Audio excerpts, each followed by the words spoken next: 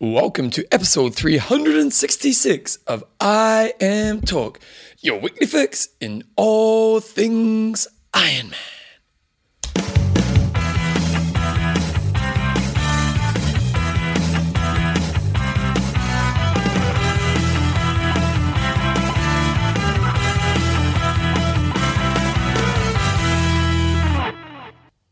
Right, team, welcome along to episode 366 of I Am Talk with Coach John Newsom and Bevan James Isles. How you going, mate?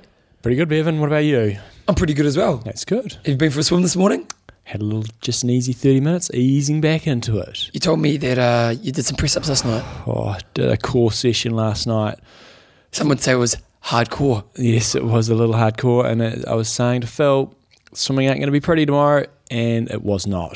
Tried to do why was it challenging, John? Well, I did first. One of my little sets of core was it was bucketing down. No, it wasn't actually bucketing down with rain. We had a lot of rain in Christchurch, and actually almost stopped raining. But we had to do a bit of core on the basketball court, on the concrete court outside. Do 15 press ups, and then do walking lunges to the other end. 15 press ups. Did that 4 times through. Haven't done any press ups for a while, and that last set was had to have a little break there. You told me the first set was hard. The first set was hard, and the last set was it was painful. Good though. I'll feel good in a couple of weeks. It is nice because I've just got back into weights. Well, I've been doing weights this year, but I got a good program from a good PT recently, and it's really challenging me. And I've got that kind of that DOMS feeling happening all the time at the moment, and it is satisfying when you do weights and you get that kind of, you know, that after burn, John. Yep. After burn. I'm Talk is proudly brought to you by coffeesofhawaii.com. Oh, nice and warm. It's cold. It's dark. It's winter in Christchurch. Good way to warm you up. Athlinks.com. Social networking for endurance athletes. Extreme endurance. Your lactic buffer. Trainingpeaks.com. Your recording greatness. And SLS Try. The way to look great, John. There we go. In this week's show, we've got a couple of things happening. We've got a bit of news. A bit of interesting news happening, haven't we, John? We have, yeah. We've got... we don't have an age group of the week. I've got it in there, but we don't have an age group of this week. But we do have an interview. We do, with Tams and I must Lewis. say, your discussion of the week is pretty weak. Oh, I was happy for you to veto that. I was just sitting there saying... It was very weak. Yeah, well, you can come up with a better one. Okay. We've got an interview with Tamsin around potential heart dangers we're all going to experience. Oh, well, we're all going to. Potentially. We may experience. We may. And then Coach's Corner? Yep. I had a few people asking me questions about my race nutrition in Hawaii, so I thought I'd go over that. And there was something else I was going to do as well. You're going to do your post-race, post-camp wrap-up? I can do that if you want me to. But I was also going to look Last week you were saying next week I'm going to do... No, next week I'm going to do... then the other topic I've got there is some alternate methods to tapering, because I also had a lot of questions around people saying, oh, you know, you did this big week and you raced well in Kona, and so I've got some alternate ideas. Do you think tapering. you could have done better if you tapered better? Well, let's wait till that part of the show, shall we? You'll tease them, John. Tease them. John, we didn't answer last week's discussion. What was it? What would you take to the island? Well, maybe we'll have to answer that when we do this one. Such a stupid question. I didn't want to answer it. It was good. It was planned. It was part of the plan. I skimmed over it. It's a love. And then we've got a couple of questions and answers at the end of the show. First of all, we've got news. We've got, John, your lead story, you picked it at the end of news. Oh, yeah, we can go with that if you want. I think that's a big story of the week. Okay. Who cares who's racing at Ironman Coeur d'Alene? Well, I think the people that are racing probably care. They probably do, but it's not the lead story. Okay. If there's one piece of news that's going to be remembered forever from this week, it is the drug story. Yes, it's a Virginia Barisatagi has tested positive, and last season of racing. I mean, this is last season of racing. You got your hometown race, and you get busted for drugs there. I know. Anyway, so Virginia Barisatagi, she finished third in Kona a couple of years ago when we were over there. Yeah. Wasn't the last time. I think it was a time before that, so it would have been 2011. Was it the first time we were there? I think it was 2011. I mean, we've been there 3 times, haven't we? Yeah. Anyway, she's had a glittering career. You know, had plenty of wins, and she tested positive for drugs. Well, what's interesting, she had tested positive in the past in Lanzarote when she won it. I think 2010, maybe. 2005, I think it was. Tested positive for EPO, and then it disputed the testing because at that time the testing wasn't so sharp, and they let her away with it. And a couple of other people were in that testing as well, weren't they? And so now she's now gone back and asked for retesting of her results this time, hasn't she? She has. So I kind of feel that they should almost wait until do all the bloody retesting before you actually name someone. Like, I'm not defending her or anything like that, but why don't they just do the tests, consult with the athlete, if there's going to be a retest, do that, and then announce it, rather than... But do you think that in their mind they're going, she's guilty? Yeah. Well, why would we need to retest? She's got the ability to ask, and we'll do it. But sure, there might be times where you go, oh, this test is a little bit suspect, or times where you go, you know what, she's a cheat. Because I know, thinking back to like the Rebecca Keat incident where she took in some new. This is the same defence everybody uses. Supplement. But the sports supplements she was taking were actually proven to be tainted with the product, and she was only just a minuscule amount over some marker that wasn't actually not particularly relevant. But with that marker thing, because you look at the way Lance and that were using it, they were only, so it's that whole marker thing. But in her case, as you say, the supplement was proven to have the drug in it, so that's a pretty fair argument in this situation. I'm not sure. And when it's second strike, I'm thinking it's not looking very promising. Yeah, it's not at all. And so, really disappointing. Really. Well, it makes you wonder how much more of it is really happening in the sport. Damn you Spanish people, that's what I say. Oh, really? So you're blaming the Spaniards now? Anyway. You're painting them all with the same brush, are you? Spanish or on drugs. Oh, well, I'm not. I love the Spanish. Yeah. If I would live anywhere else in the world, I think Spain would be my second choice. There you go. So there you go. Go to Spanish. So anyway, tested positive. We'll wait and see what else comes out of that. It was good that... some of the females were saying what they thought. Herbert from Slow Twitch sort of released that to the world. I mean, it was obviously... maybe it was circulating a bit in Europe, but he was the one who put it up on Slow Twitch and let us all know about it. So good work, Herbert. Yeah. Jenna Crawford, she's got... do you realise that she tested positive for victory in Ironman Lanzarote in 2005, but argued her way out of this and was given the victory in a second chance? This makes me so angry that she has been given a second chance, had some great results, and perhaps was cheating the whole time. I just can't believe athletes can live within themselves. Caroline Stephen, what do you say, John? Lion cheats bring a lot of anger, rage and sadness. High emotions in our girls squad this morning. To watch that makes me thoughtful. Hashtag lifetime ban for cheating. Hashtag, yeah, baby. Let's talk about that in a second. Jodie Swallow's got... do I win the Euro ID title from 2010? Long distance. She obviously must have finished second. Yeah, yep. Hallie Fredrickson, what annoys me the most, she was given another chance, given a shot at victories, titles and the dollars. And Belinda Granger says, totally agree, I'm fed up with this soft approach. As elite athletes, we know the rules. John, what are your thoughts? Should we go more than 2 years? I don't know. Do you go down the whole, everyone needs a second chance in life? Yeah. Or do you go down the whole, hey, we know the rules, you make that choice, you pay the consequences? It's so hard to prove. If someone, I don't know, I'm happy with a 2-year ban. The second time offence is lifetime ban. Bevan, what about you? I think if you've done it once, going back to do it again. Yeah, that's when you get your lifetime ban. But she didn't get banned the first time. No. So in theory, she hasn't actually been done before. Yes. Yep. Like we can say, well, there was a test, but she did get off. So, she hasn't been proven guilty, and that's the case. And we might argue that if the test were better, that she probably would have got done. But we don't know that for a fact. I kind of like a bit of the hardcore approach, John. Fair enough. Everybody's entitled, yeah. Because I kind of think that, you know what? If you're an athlete, you're putting your whole life into your sport. You're going to commit everything you've got into your sport. But the thing is, everybody else around you is doing the same thing. And if you make a choice that gives you an advantage over everyone else, an unfair advantage over everyone else, you've made a conscious decision to make that choice. If you know that, hey, if I get caught, what's the worst thing? 2 years out of my career. Most athletes can have 2 years off and still, especially in Ironman, you can have a long career. 2 years isn't going to be the end of your world. You might determine that's a risk you take. Whereas if you go, if I get caught, this is the end of my career, that might deter a few more people. So as a deterrent, I don't know, because deterrence, when we look at jail sentences, it still doesn't stop murder, does it? So, but maybe it would be as a deterrent in a higher way. I don't know. Anyway, I'm happy with the as it is at the moment, 2 years, and then I don't know if it is life ban on the second offence or not. But that's I'm happy with that. I think they're disputing it. Didn't the Olympic Committee recently try to take it to a life ban, and then some athletes disputed it, and they won in court? Don't know. I remember vaguely hearing something about that on news. So sad times for our sport, and if you're a pro, don't cheat.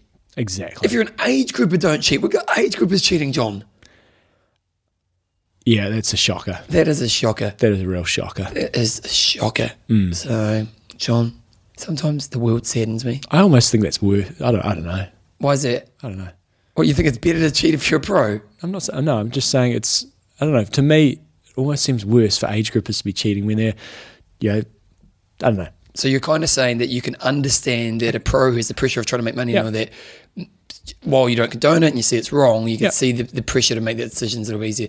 An age grouper, it's purely about ego. Yeah. I think both are terrible people, John. I agree with that. Don't disagree there. Don't come to my Christmas party. Okay, we won't. Okay, what have we got coming up this week? I don't like starting news on a bloody down moment like that. I'm going to overrule you next time. Let's start on positive news. What was the key story of the week? It's not if it's fluffy or not. We want fluffiness on the show. The first story is not that fluffy. Who's racing at Coeur d'Alene? This is exciting stuff. Oh, wow. Chris Lee is going John's to take got shock horror. WTC the pro list on their website. I was like amazed. So I always go on to horror. Shock horror. Went on to ironman.com and I've been going on about this for years. 7 years. Literally. Went on the Coeur d'Alene site and thought, here we go. They've got the big list of the bib list. It's all alphabetical. There's no age groups or anything like that. You don't have a clue who you're up against for age groupers and let alone pros if they're even listed on there. They're all over the place and you can't find anybody. Coeur d'Alene, well done WTC. They actually had the list of all the pros at the top of the page. Do we say well done WTC or do we do they have race directors for each race now? How does it work? Who knows? But anyway, because why isn't this consistent? They finally listened to me. Well, obviously. They always listen to us, John. They do. The 12 race thing, that was our idea. Yeah. Everything that's lately happening in the Ironman, it's great, really comes from the show. I agree. There's no denying it. So they do have the list of pros up there. Nice work. And yeah, it could be a fairly interesting race. Well, it's an interesting race because it's a big male field, isn't it? Yeah, it's reasonable money. It's a 2,000 point race and $75,000. No superstars. No superstars. But some good, solid second tier guys. Rhodesy might disputing that. He might consider himself to be a superstar. Brian Rhodes. Rhodesy probably will. Yes. And I think he is too. So I think one name to watch out for there is I've got on Torsten's tryrating.com. I sort of look on there as my first port of call and Rhodesy's down there, seeded 13th, only expected to come in a 9.08, but you got Chris Lee there in 16th. He finished 5th in Ironman Melbourne this year, and I don't know how old Chris Lee is, but he must be over 40. He could be certainly one to watch. You got Paul Matthews there on Torsten's site, is rated incredibly highly. He's rated to come in at an 8.11, coming off the back of two results. He's in Ironman Arizona where he finished second in 8.13, and then Ironman Melbourne where he finished 6th in 8.12. So his rating is very, very high at an 8.11. Ben Hoffman, TJ Tolkinson, Victor Zementsev, Joseph Major, Chris McDonald is in there as well. Matthew Russell's won a couple of Ironmans. So yeah, it should be a pretty good race actually. As you said, no superstars, but good solid field. But good solid field. Should be good racing. Last year, Victor Zementsev took it out from Timothy O'Donnell and Matthew Russell. We've got a couple of good chicks happening in the female race, but the girls' side of things, we've got Heather Wurtel and Kat Snow. Both. John's going to sneeze. He's got some great facials.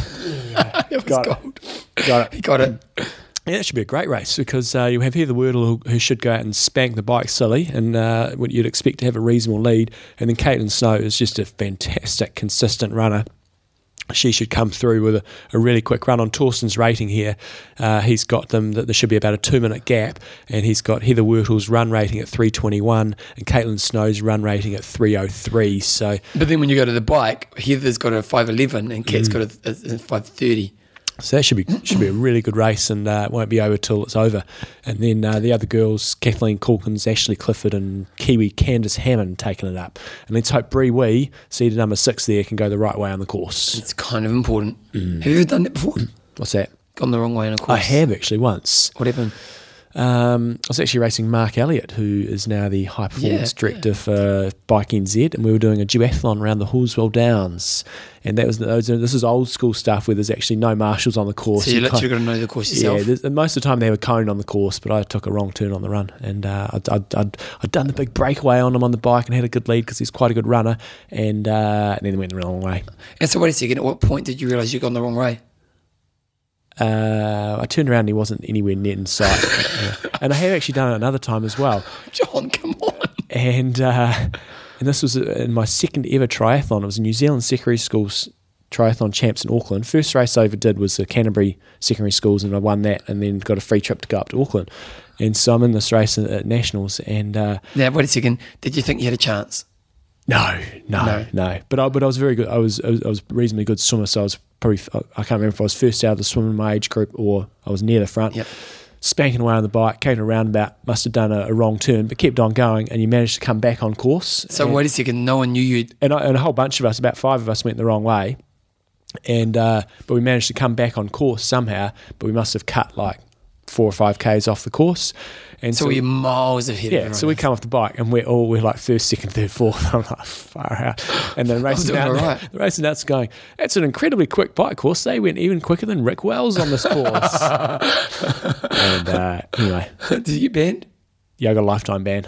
Good. Yeah, that's what you should get for cheating. That's what you should get for cheating. Go, of course, you like that. Yeah. banned. So, I remember once I was doing some marshalling at the national time trial champs for bikes, and one of the girls who was pretty much going to be the winner, she went off course, and she was gutted.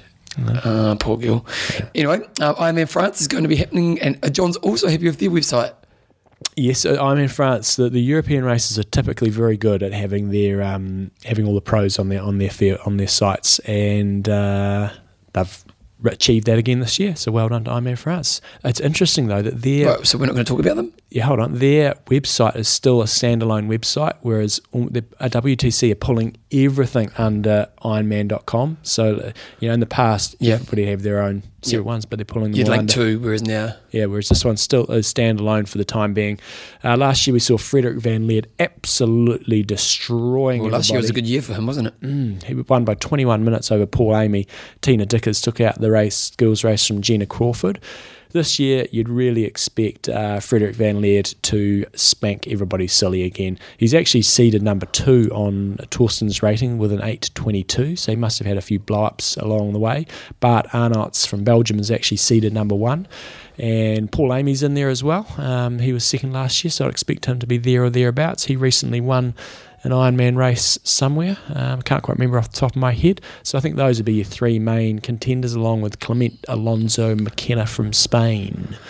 And the girls? Girls' side of things, pretty small field there with a grand total of 4 participants. Wait a second, is this last year's results? Mary Beth Ellis, she should be up there by herself, I'd imagine. Yeah, she should dominate dojo, shouldn't she? No other girls of real note there. 4 Lucy Reed. competitors, John. That's what Torsten's saying. Yeah, It's just a bit disappointing. it is a bit. It's got a guaranteed prize, $75,000 prize purse, 2,000 pointer, so reasonable money. So those girls are all going to be getting a reasonable payday. Yeah, if you're a girl now, just sign up today. Yes, Because you get paid nowadays, it's not based on time, is it? You're asking me questions I don't know. Oh, well, you should know. You're the guy who knows everything. I should know that. John, I've got real dry hands. You get dry hands? How is that relevant to Because they're Ironman really France? dry. Look at them. Look at my fingers. Moisturise, Bevan. Moisturise. Get your bloody, use some of your facial stuff on your hands. Ironman France, I'm very envious of everybody racing over there. That is one cool course. You have a sea swim. It's the old Nice, isn't it? It is, yep, it's at Nice. You have a sea swim, you run up and down the Promenade des Anglais, which is nice and flat and pretty big wide paths, so it should be pretty cool. And then the bike course looks really wicked. It's actually not that slow, it's hilly, but the guys actually ride reasonably quick bike times there. But very cool bike course. So everybody up there, have fun. Plenty of good thing about this course is you have a bit of flat and then you've got a bit of hills and you've got a big climb, then you sort of come down for that, so you lead into the marathon. You've actually got quite a long period of downhilling, so you actually should get off the bike in slightly better condition than you would at other races. We've got a couple of other quick races happening around the world. John, what's happening? We've got a number of other races, and the one that probably I'm pretty excited to see is the Swiss Man Extreme. You remember a while ago we looked at their website and that's they had an amazing race. Awesome YouTube clip, a bit like Norseman. Looks fantastic. So anybody does that race, maybe pop us a note and let us know how it gets on. You got the Mavorian Man in the Czech Republic, you got the Pinar Grande in Spain, you got the Forest Man in the UK, and you got the Goto Nagasaki International Triathlon in Japan. If you're racing any of those races, have a good race and good luck, and let us know how you go. We had a few 70.3s happening over the weekend. Ray Lurt and Riveros. Yep. So we had Riveros, who's Barbara Riveros is ITU athlete, stepping up and just doing a bit of long course, spanking everybody. But probably the result of the weekend was Richie Nichols winning the 70.3 in the UK and just killing them on the run. Now, John, I don't know Richie Nichols. Do you know him? Nor do I. But apparently he's now part of Team TBB. Apparently tried to sort of try his hand at ITU stuff and didn't really pull it off last year. But he ran a 1:14, which is fast for one thing. But when you're beating guys like Tim Don by putting 5 minutes into them in the run, that was pretty impressive. And other guys like Fraser Cartmel. So that was an impressive run split. Just one thing, in Berlin, Jensen Button did it. Mm-hmm. He did a 4:19, got 35th overall, he got 4th in his age group. Nice. Last year he qualified for Vegas, but didn't take the slot. Don't know if he did this year either. John, someone get us Jensen on the show. We don't want to talk about Formula One. We want to talk about his Ironman or triathlon life. Jack that one up. Yeah. Just someone must know Jensen. I'm sure he doesn't. He probably listens to the show. Come on, Jensen. Come on the show. Yeah. Come on. You know, you're on your bike somewhere in the middle of the world right now. Yeah. You listen to the boys from New Zealand. Come and say hello. Okay. Yeah. And then hook us up with some tickets. Yeah, maybe go over to Melbourne. Bring it to Melbourne, you know. Give us one of those race car, because they have the one with the 2 seats, don't they? For, sponsors to have the experience with. Yeah. John and I would do that. Yeah, I'd be happy. Would you really? Would you be crapping your pants? I'd be crapping my pants, but you'd still do it. There's the classic YouTube clip of one of the top drivers, I don't know who it is, taking his wife around on one of those, and she's just not happy. And she's calling him she's not saying nice things about him at all. Yeah, it's quite funny. Nice. John, sponsor. SLS Tri. Yes. You guys that are off to Coeur d'Alene this weekend, are they going to be up there? Albert will be racing. He did Texas, didn't he? Or he did some other race where he qualified? Pretty sure. Coeur d'Alene's his classic. He does it It is. Remember last year Coeur d'Alene was ridiculously bad weather? The wind? No, that was somewhere else. That was when he went to Texas. It was somewhere. It wasn't Coeur d'Alene. Oh, okay. Coeur d'Alene, the SLS team are at quite a few races. They're at Coeur d'Alene. They're at Vineman 70.3. They're at the full Vineman. If you go into Wisconsin later in the season, or Louisville, or High V, or Ironman Arizona, or Ironman Florida. So they're basically covering all the US iron distance races plus these other ones there. So if you're there and you want to try out some gear, they're going to have some stock of the IM Talk gear. If you want to get any of that, they've got their shipment coming in, so they'll have IM Talk stuff in stock. They had some delays getting it made and everything, and some of the guys that ordered had to wait a bit, but they now have some in stock. Also got all the SLS Tri gear in there, so make sure you check that out when you go to any of these races. Even if you're not buying anything, it's fantastic for us if you just go up to them and say, "G'day, love you guys supporting the show," just so they know that that they're being recognised and that the awareness about their brand is out there. So check that out. But buy something as well. Yeah, but buy something as well. Even if it's just a cap or a visor or something. Yeah, get some like of those socks. They're bloody great. Check it all out, slstry.com. Use the code IMTalk and you get a nice healthy discount and get on it. Get on it, guys. SLS Tri. Okay, John, so last week in the discussion of the week, we got an email through, I think I'm just putting it up right here, from somebody, and we'll pull up their name in a second, saying basically they feel that someone had cheated in the race. Yes. Their bike split was It just didn't add up. Just didn't add up, John. Dave Hayward. I used to have a mate called Mark Hayward. Yeah? Nice. Yeah, he was a real skinny guy, and we used to wrestling together. I loved it because he was so skinny I could lift him over my head. I thought I was Hulk Hogan. Anyway, and he was just saying, my internet's gone slow, but he was just saying that, what was he saying, John? He was basically saying he did a race and someone had clearly cheated, and really wondering what you guys would do. If you knew that somebody, whether they cheated or knowingly or unknowingly, just going, that split just does not add up. Would you... kind of like your race when you were like an early young man, wasn't it? Yeah, call me up. Yeah. Would you call them up, or not call them up? Would you go to the race organisers and say, here's the deal, that surely can't be right, or would you ignore it because it doesn't really affect your result? And we're not talking about if it means missing out on a Kona slot, then it's a slightly different issue. But just say you finished 21st and you can see a guy that finished 9th in your age group and clearly cut the course, knowingly or unknowingly. What would you do? Okay, Peter Colston's got who cares? It's a triathlon. There are more important things to worry about at races, like is there any beer in the recovery tent? Right. Joe Coombe, there was an athlete at Ironman Los Cabos this year who did a bike split 30 minutes faster than my husband and the rest of the age group, but was only a few hundred metres ahead of him at the climb with 30 kilometres to go. They had no timing mat at the far turnaround. He came second and took a slot. what can you do? Nothing really. It has to be the athlete's responsibility not to cheat, same as drafting. Craig Kirkwood comes back on this. A guy did this at Ironman New Zealand a couple of years ago. He missed the whole second lap of the bike. He took a slot, but it was later taken off him when the officials were notified that he'd cheated post-investigation, of course. So if you miss a whole lap of a bike, what do? You just go sit somewhere for a while? Quite easily. I mean... how do you get away with that? Because you can't miss a whole lap and then, well, I suppose you could. It depends how slow you ride, doesn't it? I'm sure there's a way. If you really thought hard enough, I'm sure there's a way that you can cheat the course. Wow. Especially at courses where you're allowed cars on the course, jump in the back of a car if you really, really want to take it. Well, you could just pull over the side of the road, pretend you're doing something with your bike, then turn your bike around the other direction and Bob's your uncle. Peter McConnell also said, I saw him turn around well before Reparoa, thought it was a bit weird, then spotted his blazing bike second lap on the bike results. I contacted the guy who had missed out on the last Kona slot, as it was him who was most affected. Well, yeah, okay, Gary Figgins got... That is a shocker. That is a shocker. That person, that's what deserves a ban. If you knowingly... But wait a second, like what, lifetime or 2 years? 2 years. Got to be consistent. Gary Figgins got, as mentioned, there was a classic ST thread on this, so Twitch that would be, where a lady in question even supplied a doctored Garmin file to back her case up. Wow. The timing company DQ'd her as the proof that her splits over the mat could not tally up with her finish time and that she was only completed one lap of this swim. It was a happy 2 hours following the whole plot and had more twists and turns than Tom Clancy novel. I'd report then publicly name and shame. So, yeah. Wow. It's amazing the lengths people go. Wow, it was pretty interesting. Who else, John? Rightio. Anna Shamri, take down the number, look through the race results and call the Slow Twitch Mafia. Nice. Jeff Curry's got, get his race number, look up his address and go around and break his legs. Nice. Only joking. Definitely report to the race director, then go back and break his legs. Cool.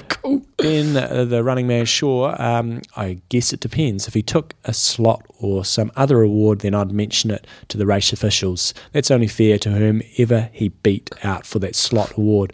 If he ended up as a face in the crowd who didn't actually win anything or deprive somebody else of something, I'd probably let it go.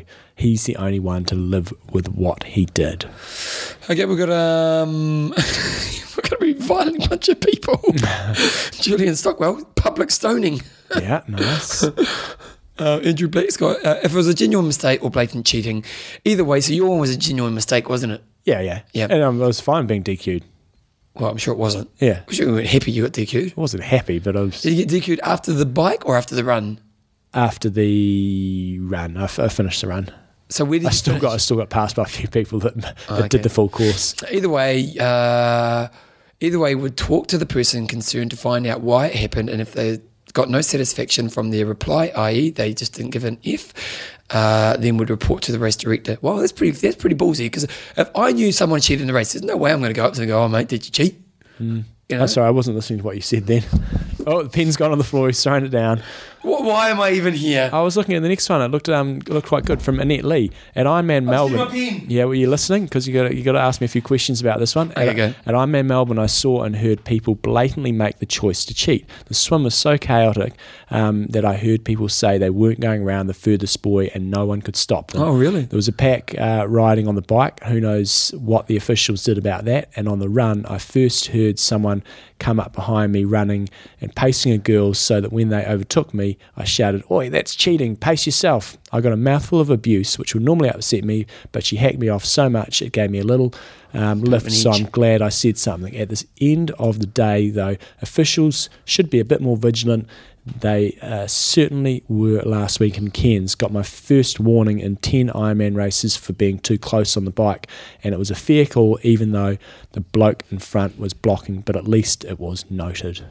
Well, I must say, well done Annette on doing your 10th Ironman. That's pretty awesome. Cairns at the weekend. Has she done a Kona before? No. So 2 more and you're there, mate. Yeah. 2 more and you're there. Yeah. John, that's a bit of a funny situation, but isn't it? Because she's saying about drafting it, and I think unfortunately our sport creates a lot of cheats just because of the nature of the sport, and it's unfortunate because it can be hard to avoid. It's a bit different than missing a lap of the course. So that's knowingly cutting the swim course. Oh no, that's cheating. That's totally cheating. Yeah, because a lot of that happened at the Kona 70.3 as well. Guys were really? knowingly cutting the swim course. Really? Because there was a big current, you got sucked into the middle. Some of them, I'm going to give some people the benefit of the doubt. You could have thought that the boy on the left was the turning boy because you may have drifted so far left that you couldn't see the one on the right. But John, let's say you're doing a race and you're going, you're Kona slot and it's your last chance to get the Kona slot. I'm not going to cheat. Well, but you put a year of effort and time and energy into achieving this goal. Don't try to tell me that I'm going to cheat. No, I'm not. I'm asking you a question, John. Okay. And someone puts a gun to your head and says, "I'm going to kill your family if you cheat." No. And you see that just a big pack, maybe by mistake or maybe, but a big pack just misses a turn. Are you talking on the bike or on the swim? Yeah. Don't go to the buoy, and which would make you lose 10, 15 minutes. 10 to 15 minutes. Yep, it's that much of a turn. What do you do? I would still do the full course, and I would just be in shock and horror, and I would... in shock and horror. Then I'd put it, I don't know, after the race. That is one area where I think Ironman racers need to brush up a bit. Well, is at the turn points. They need to be a bit more like ITU and have a number of boards there and people making sure that people don't cut around on the inside of the buoys. That's what they should have done at this Kona 70.3 race, whereas people managed to get through. Okay, bigger question, John. If we go back to good old Dave Hayward's question, the question really is, would you go and tell on them? If I was finishing in 30th place and somebody finished in 9th, probably wouldn't care about it. If I was finishing in 4th spot and somebody in 2nd blatantly cheated, I would probably just wouldn't make a big fuss about it, but I'd probably notify the race organisers. What's really interesting is that it's almost like we protect people who cheat. You know what I mean? Because there's that whole narc thing. There's that whole, well, I don't want to be the person who tells on someone, but if you miss the second lap of the course, you've made a conscious choice to cheat. Oh, yeah. You know what I mean? You have cheated on purpose and to the disadvantage of all the people around you. And I know when I've finished 30th and you're 20th, it's not really going to affect my race and maybe it's just a waste of my energy to worry about it. But at the same time, they made a choice to cheat. And, I have to admit, I probably wouldn't say anything just because I'm a bit lazy and I wouldn't really care unless it was really influencing my ability to achieve something I was trying to achieve. But it is. I just find it really fascinating that we often protect the people who do the wrong behaviour, and So. I wouldn't do it because I'm protecting them. It'd be a bit like you, if just whether I could be asked or not. Yeah, I wouldn't care about protecting them. I'd say if I saw something, I'd probably notify them. And sometimes it's legit. Like and some of the duathlons that I put on, I had one girl who won an age group, and she was pretty stoked, and somebody did come up to me afterwards and go, "Are you sure about that?" And I went and asked her, and we said, "Did you do 5 laps or 4 laps on the bike?" And she said, "I did 4." And well, you're supposed to do 5. And she was like, "Oh, okay." Yeah. Sometimes people do make genuine mistakes. Well, it's interesting, John, because sometimes in life you also need to stand up for the right reason as well. Like sometimes, I get it. I do get the whole who cares, move on. And I have to admit, that would probably be the place I'd be. But I remember one time I was doing some coaching at a high school and I was coaching some kids for running. And it was a wet day, so we had to go inside the basketball gym, and it was a pretty hopeless session because we didn't have much space. And the basketball team was practicing, and this coach had this kid who wasn't obviously any good, and the coach just threw the ball in this kid's face. It was disgusting. It was it was horrible. And I didn't say anything. And afterwards, I was really disappointed in myself because actually I was meant to stand up for the kid who was, as the adult in the room, I should have gone and said something to him, and then gone above him and said something to people above him. And afterwards, I was disappointed in myself because I should have done the right thing in retrospect. And, in this situation, I kind of think that maybe I would determine now that if I did see someone blatantly cheating, I would just go to the director and say, look, I saw this. And, because I think that, cheating's not good for sport. There was one other instance I had is when, and I told the story on the show, is when there was this tool at the ITU. He was. When you yelled at the guy? Yeah, and we had a full-on argument. Yeah. It was because he was calling Jonathan Brownlee a drugs cheat, and I just thought I could have just sat there and just let that ride, and I thought, no, you're a dick. You are seriously a dick. I'm not standing for that. So stand up, people. Stand up when you know the wrong's happened. Okay, John, this question here is weak. The week. I would say it's a week as well. You give me a hard time about the island one, and then you come back a week later with this one. I just thought, let's try a different angle. And I Tim thought, Hemming had one he sent through to me. Wait a second, I might try to find that one. Okay. Tell them the one you do. The one you this is thought classic. of. This is brilliant. There's quite a bit of cricket going on at the moment, and for you Yanks and Canadians and whatever, So you're you won't- marginalising your audience. I know I am marginalising. So I thought, which international cricketer would make the fastest triathlete and why? It's weak and I know it, but I thought it might just be a slightly different angle. So you can comment on that one if you want. But otherwise, Bevan's going to come up with another amazing question. Oh, I'm not sure if we'll be able to find it in time because I haven't really stored it in my kind of Why don't we have storage. a pause and then you can do it? We can. No, well, because John, I think we could extend your one so we can make it at least a half decent question. Okay, go for it. We can't just go with one sport. Which athlete outside of triathlon or outside of endurance sport? Endurance sports. Yeah, and not Jenson Button. Yeah. Yeah, okay, he's out of it as well, unless he wants to come on the show. Or Mark Webber. Does he do triathlon as well? yeah. Oh, Mark Webber can come on the show. Okay. Who will be first? Here you go. Who's first? It's the race to I Am Talk, we'll call it. Yeah. It's better than any Formula One trophy. Yeah. Are you cold, John? Joe's worried about you. I'm okay. Yeah. Yeah. We're saving power, baby. Saving We don't want power. to You keep got to him pay on. for all that God. insurance, Joe. We're talking about insurance before the show. Can I say your situation? Yeah. John doesn't have health insurance. Yeah. John? We've got ACC in New Zealand, Bevan. Yeah. Have you been on an ACC waiting list? I have. It's a long I time. know the right people to get bumped up those lists. You don't get in no bloody nice hospital when you go to hospital. Anyway, John, I'm okay with that. who would be the best triathlete in the world in professional sport outside of endurance athletes? So it can't be a runner, can't be a cyclist, it can't be an ultra runner. It has to be A soccer player, cricket player. boxer. Someone like imagine someone like Pacquiao because he'd be pretty fit. Yeah. Floyd Mayweather. So, Boxing. Neanderthals. do you like boxing? No. Oh, John, it's a great sport. When you watch it, do you get hyped up? No, not really. Really? Wow. I do. Anyway, So you probably like that cage fighting bull crap as well, don't you? I haven't watched a lot of it, but I would like it because it's aggression. It's a healthy thing to watch. Oh, yeah. Real healthy. Hey, well, we've got an interview coming up, and is our sport that healthy, yeah, John? it's very healthy. We've got Tamsin Lewis coming up, great legend that she is, and she's a sports docky or sportydoc.com, and she got an interview, really good interview about some issues that we all need to consider, John. So here is the lovely Tamsin Lewis.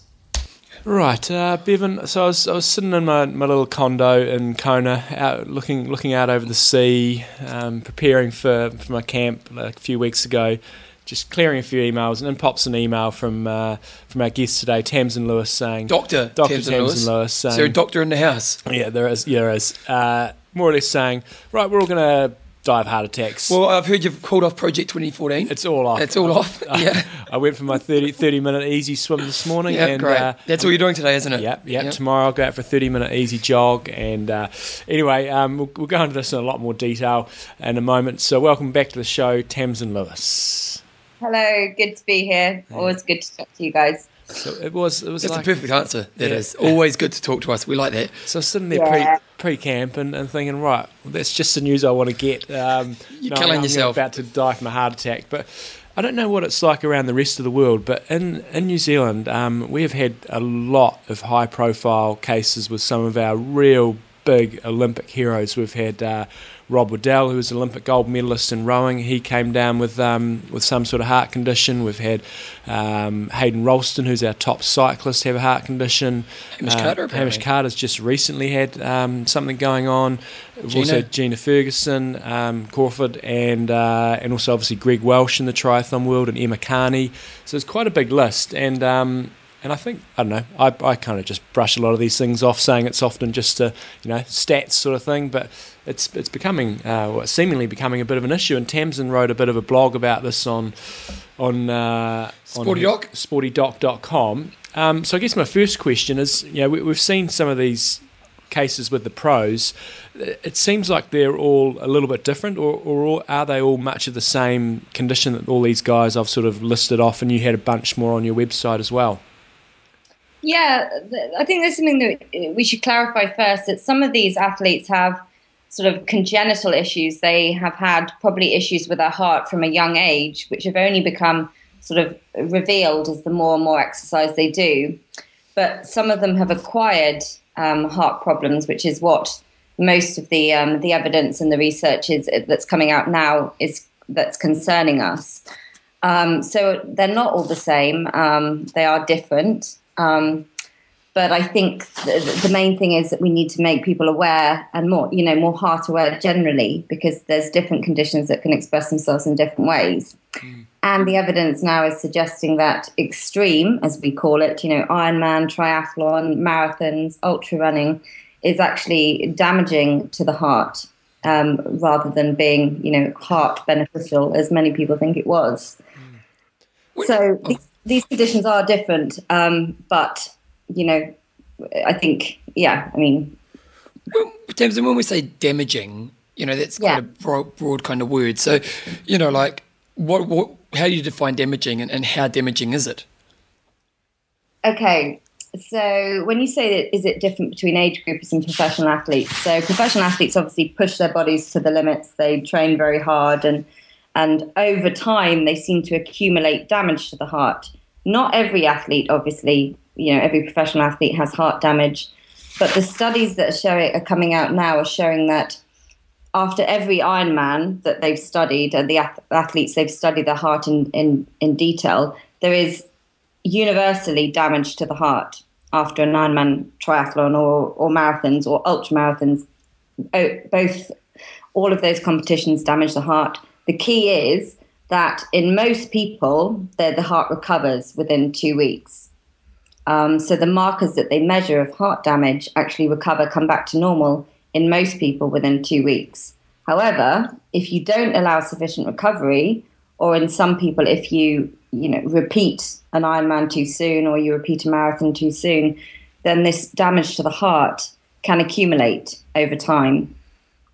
Does that make sense? It does. Yeah. But I think what we need to explain to listeners as well is by every time we exercise, we damage our muscles, don't we? And then they repair. Adaptation. And you sort of there's adaptation. But what you're saying is, or what I think you're saying is, for most people, that's the same sort of case. You do an extreme exercise, you damage the heart.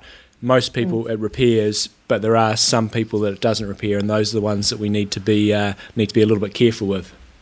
Yeah, that's right. And then the term they use is cardiac overuse injury. So cardiac is anything describing the heart. And so you imagine the heart during exercise, obviously the heart rate increases. You get a large stretching of the heart muscle. And normally this stretching can sometimes cause little tears in the heart. And these little tears, they would take time to repair. And sometimes they don't repair enough. So they leave little scars in the heart. And scarring in the heart means the heart doesn't contract as well as it used to. And it also can give rise to rhythm changes in the heart, which is what we should talk about a little bit, because that's most concerning for a lot of athletes. Well, tell us about it. Yeah, might as well go into that now. Yeah, I think the first thing to mention is the main thing is recovery. Many of these people that do, like you, John, you've done your crazy Kona camp, and you did a lot of high volume, high mileage training, and you no doubt came out of that with muscle damage both to your legs and your heart. But you had a recovery week. You did a lot of unstructured training this week, as you said. Yeah. And through that time, your heart would have been repairing itself. Bloody well better of. Another point in that is that sleep, low stress in your life. So things like cortisol, which is a stress hormone, which is increased if you have impaired sleep, if you have other stress in your life, if you have a full-time job, things like that. They all impair the recovery of both your muscles and your heart too. So all those things add up. We talk a lot about recovery for your muscles, for your body, for your mind, but that is applicable to the heart too. And I think that's something to make out to athletes. If you're going to do an Ironman, and you're jumping back to work the next day, it's the chances of your heart not recovering at the same rate are greater. So what about the stats? I mean, if I just take myself purely as one example, prior to probably this year, I probably wouldn't have known anybody who had ever had a heart issue. But then I had one guy that very nearly dropped dead, a guy that I coached. And luckily he had a paramedic actually running the other direction when he was just out on a training run.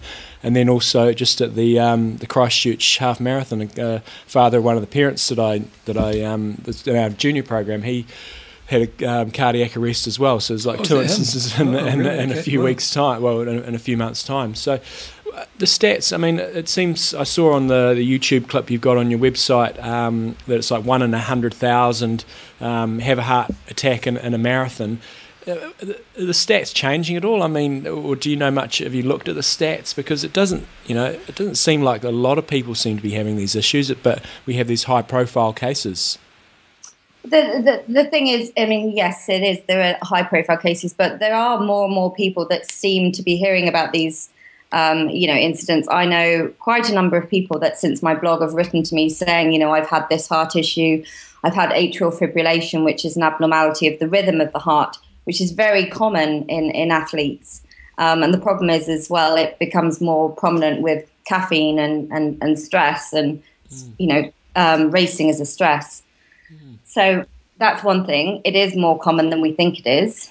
And just a few days ago, a friend from my past, when I first started triathlon, wrote to me and she said, I've read your blog and I think people should be more aware, because she was an age group athlete and she trained twice a day, but she has damage to her heart from training that wasn't congenital, it wasn't genetic. And the consultants are having a hard time sort of recognizing what's wrong with her heart, but it seems directly due to her training. And there's been other athletes similar. So, and she's, a 33-year-old young woman based in London. And there are a few studies that show that that's similar. It's coming out.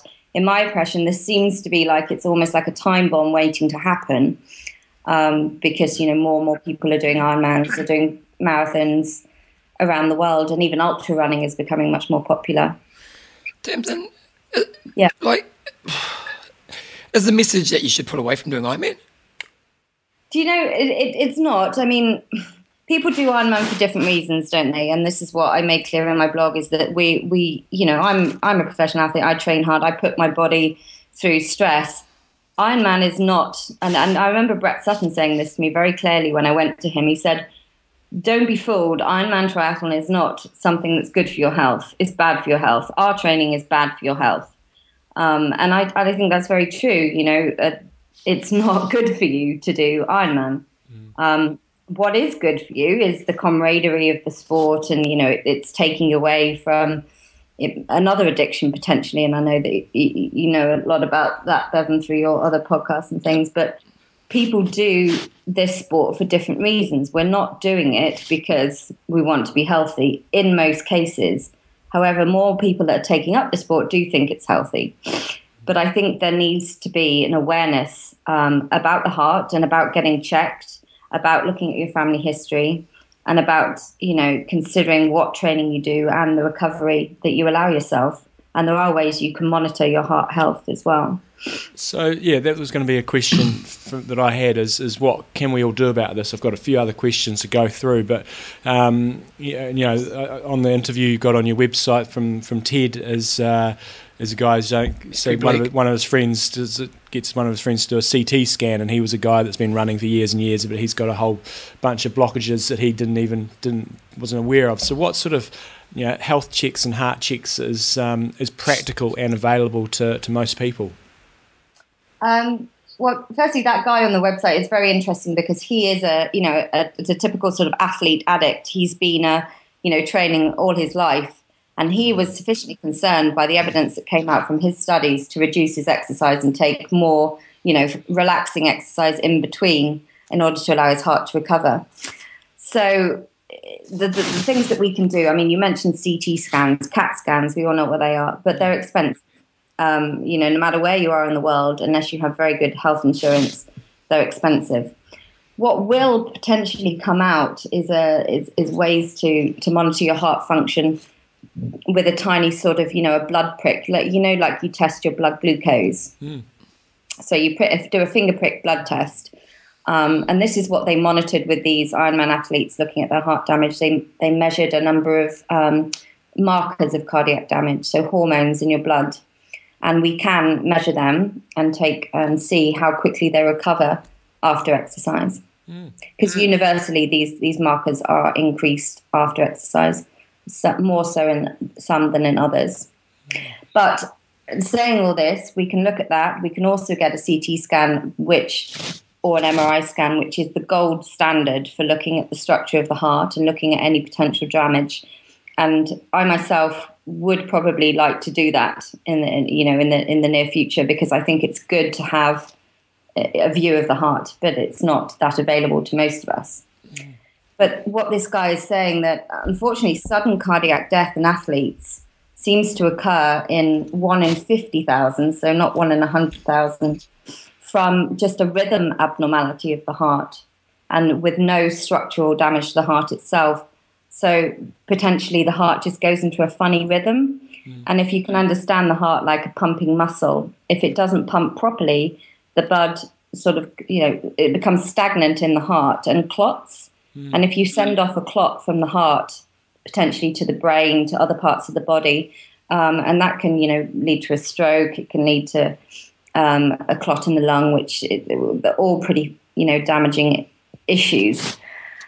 So what I think the way we can look at this is, if you have any family history of cardiac problems, heart problems in your family, then I would 100% go to your doctor and ask for a baseline ECG, which is a trace of the heart rhythm.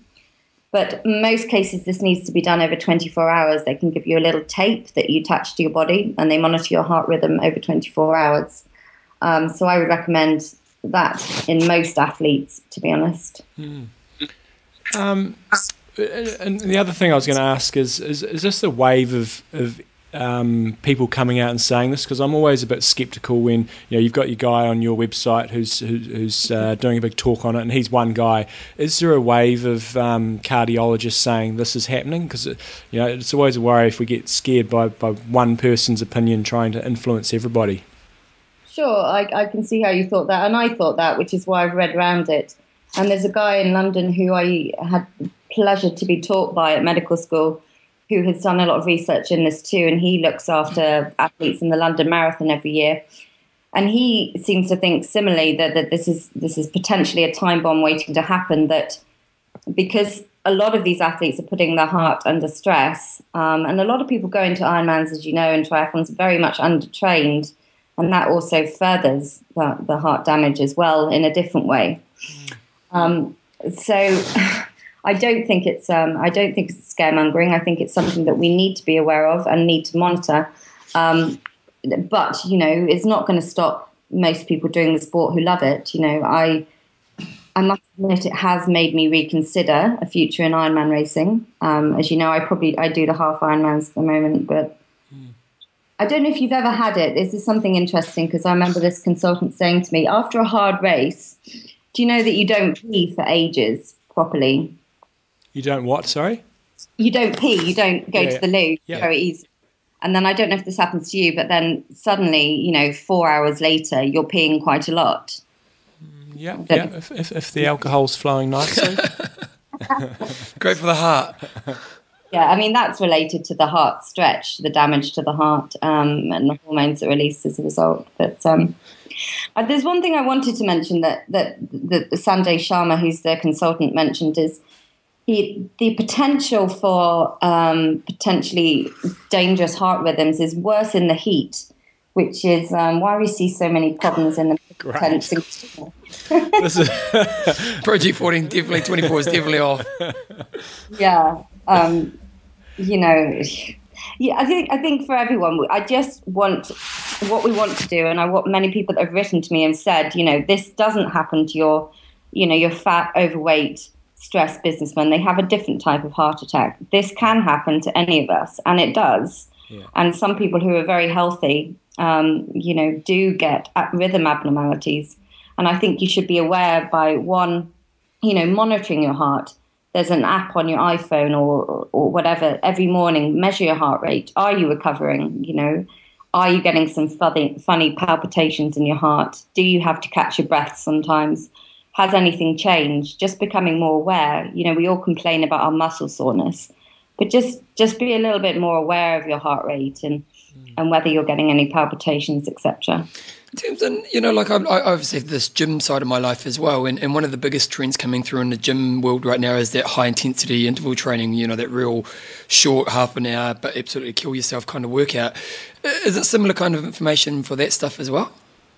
Or do you know? Yes. And we did have a journalist in the UK who got on that HIT wagon, and he actually had a heart attack. Really? Yeah. And he's sort of spreading the word saying, it's okay to do, but you know, if potentially it could be very, you know, dangerous for some people, especially if you're completely unfit and you suddenly put your heart rate up to 180. You know, it's going to cause a stress on the heart.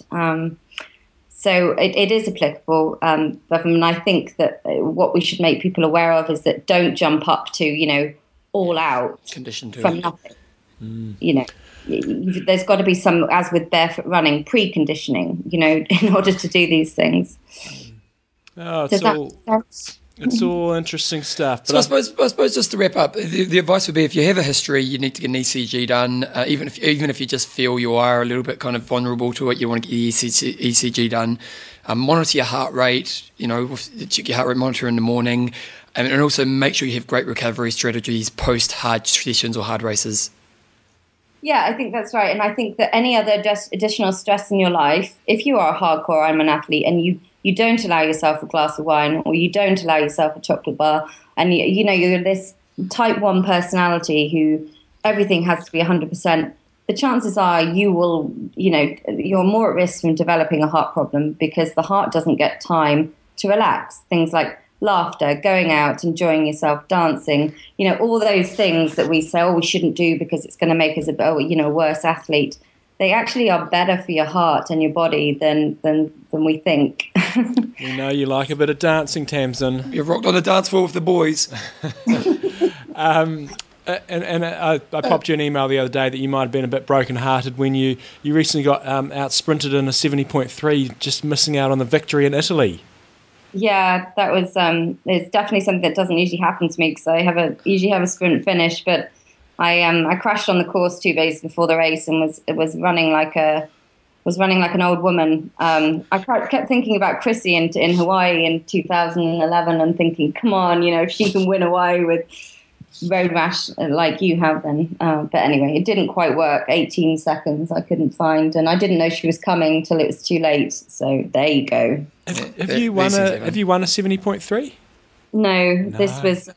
I was thinking, there's no way I can lose this. I have a 6-minute lead off the bike, and no, you poor thing. I ran 6 minutes slower than I normally do. Well, 7 minutes slower than I normally do in a half Ironman. So there you go. So what's your plan for the rest of your season?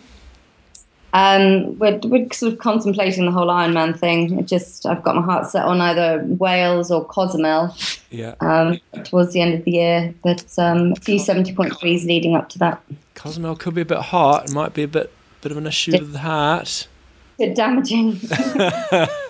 I race better in the cold, which is a bit strange for me, saying, but and also quite the rest of it. But any love for any of your sponsors? You got a bit of a team there. I'm sort of developing some relationships this year. I've got my main sponsors, Pearson Cycles, down in London. They really help me out, and Compress Sport, who you probably know, are full of their compression gear. Yeah. They're my main biggies, and the Priory Healthcare, who I used to work for. So cool. They help me out. Yeah, Tim. Tamsin's great. She's really brings a really good angle to the information she's putting out there. And her website, SportieDoc, SPORTIE.com, and she's quite you're quite active in social networking or social media. Her blog is really, really great. And if you're really if today's interview is kind of perked up in your head, you can go to her site. She's got lots of great information about kind of the doctor side of our sport, really. That's right. Yeah, it's really great, guys. So, yeah, keep up the good work, Tamsin. And thank you very much for your time. No worries. I just to finish it off, because I'm terrible at preaching these things, but I do think that, if you do have private healthcare, then anyone that's doing Ironmans on a regular basis should get a full scan of your heart and 100% cardiac check. That's what I would do. Yeah. And and I think you should do the same, John. Okay. There we go. Yep, I'm booking him in. There we go. I'm in. I love your Good. photo on your site, Tamsin. The one on the bike where you got the medal and you got the doctor suit on. Oh yeah. That's funny, isn't it? The doctor coat. Yeah. Very. And heels. Who rides in heels? It's sharp, mate. You're looking sharp.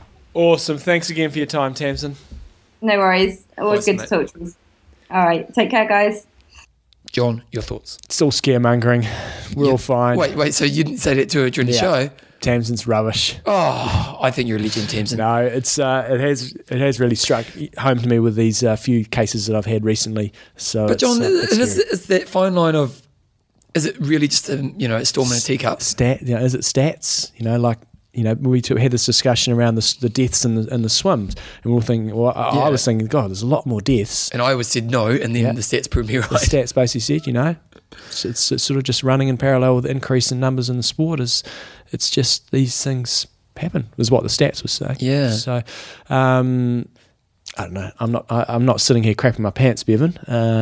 But it is something, as Tamsin said, we should all be aware of. And I definitely feel like when I was doing Ironman, I had a pretty cool life because I could make a life. I worked 12 hours a week, and that made me enough money to be able to live the athlete life. And my 12 hours a week was pretty full on, but I got through those 10 years, working bugger all and having the time to train, but also getting time to rest and recover and have something else in my life. And, a lot of you guys out there, you guys are doing full-on demanding job. Our sport attracts high-level people, not just as athletes, but as people in all areas of their life. So, often an Ironman will be a guy who's a pretty top person in his career, has big demands on himself, and will often have family, and then physically is pushing themselves to the max. They're living in that high-stress place pretty much all the time, and I think there is, value for all of us to have some kind of monitoring, and even if it is just checking your heart rate in the morning. Tamsin, after the interview, was saying there's a really great app that you basically, because I know there's an iPhone app where you used to be able to put your finger on the phone, and it would tell you your heart rate. Yeah, it's pretty cool.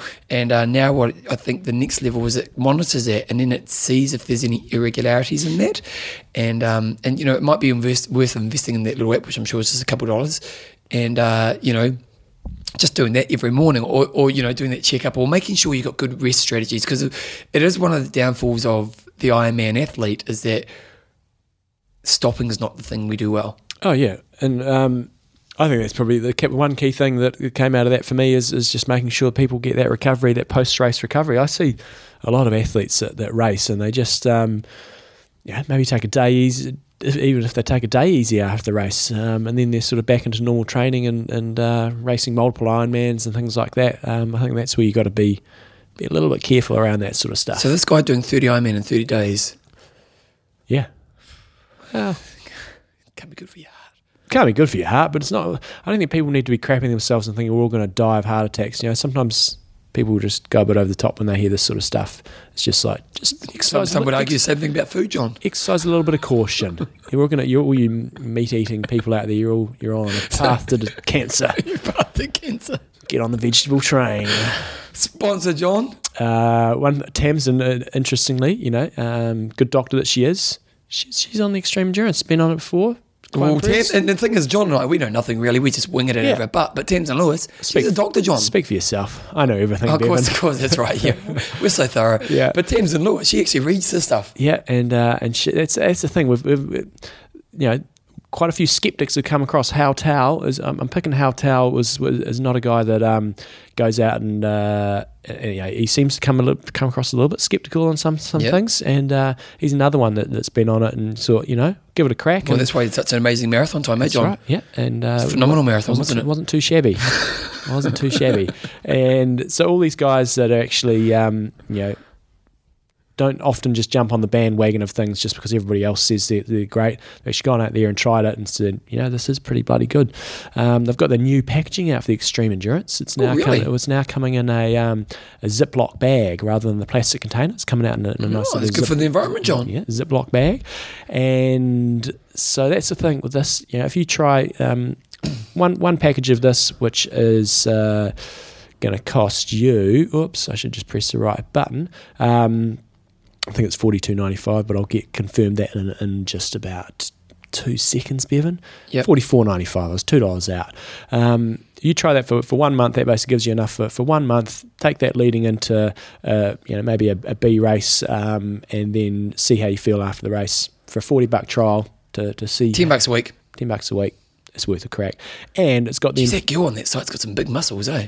I was looking. I don't know what page you're on. On the front page, I got. The good thing with this. We've talked to Bevan's lead story today was all about drugs, and this has got the Informed Choice tick by informedchoice.org, trusted by sport, which means these products have been tested to make sure that they do not have any banned substances in them. They got 20,000 Facebook likes, John. That's a lot. Love your work during endurance. Extreme endurance. Belinda always calls it endurance extreme. She goes, "You taking your endurance extreme?" Yeah. Just to think she's pretty funny. Really funny. So check it out, xendurance.com. Use the code IMTalk5. You get $5 off your order. Those CrossFit girls start looking like men, John. Oh, that's not very nice, Bevan. Well, I'm not saying, well, that's unfair. They're attractive women, but they're definitely looking muscular. I think they look fantastic. Well, no, I didn't say it was bad, John. Yeah. Some men look good too, John. Timo Brach's up there as well. 8-time Ironman champion, 3 times European champion. 3 tablets in the morning, 3 tablets in the evening. Well, there you go, Tino Brach. If he's doing it, it must be good. Okay, John, I'm going to put some music on because we've had no music today and it's Coach's Corner time. What kind of music do you want? Once again, I'll give you a choice. We've got, you can go with, give me 2 seconds. 1, 2. Oh, I'm not sure what's happening here. That's what Thomas does. Thomas, just give me a couple of seconds. 1, 2. I love that. What's going on? It's something I would do. You can go cinematic. You can go country, electronic, jazz, orchestral. No, I'll go jazz, actually. Jazz. Rock? No, jazz. Urban? Jazz. World? Jazz. Okay. Here's some jazz music for John.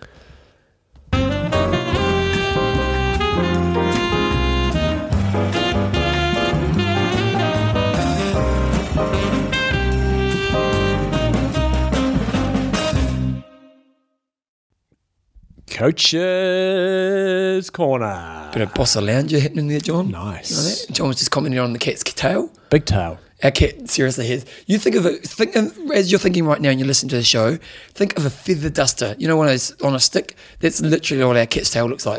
Or you go get a feather duster, shove it up your cat's ass, and then you can get a real strong visual. Yeah, or maybe not do that. SPCA didn't say that.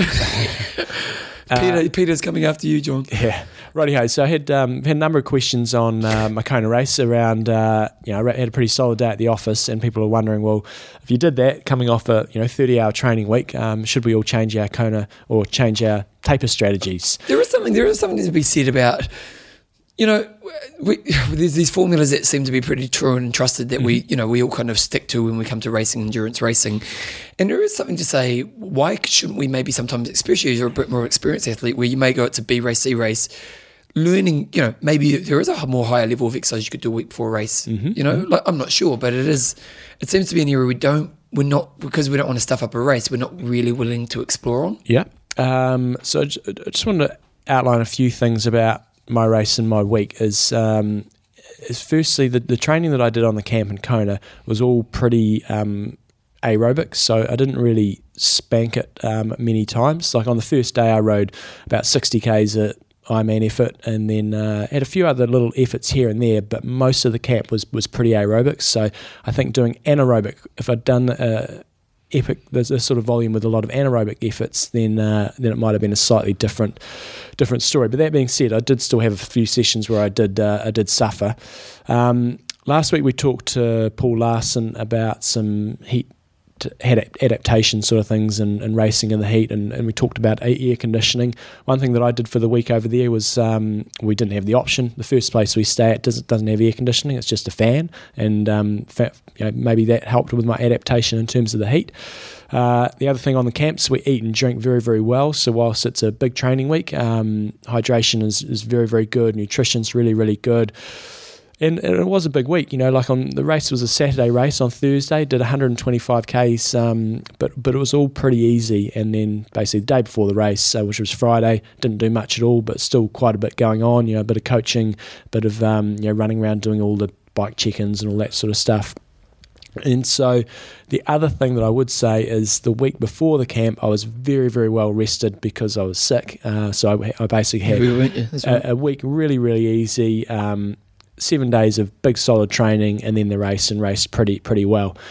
And that sort of got me thinking, is a similar thing happened for the athletes last year that did the race. They all raced pretty well, and that's for quite a few guys coming out of New Zealand winter. And so I really think, and the point I want to get across today is, if you're going into a extreme hot conditions race, say you're going from New Zealand to Kona, or potentially Australia to Kona, or maybe even you guys in the UK, by the time you get to October, the weather's usually pretty crap, and it's pretty crap over there in the middle of summer at the moment, is maybe to think slightly differently about how you're going to approach your taper.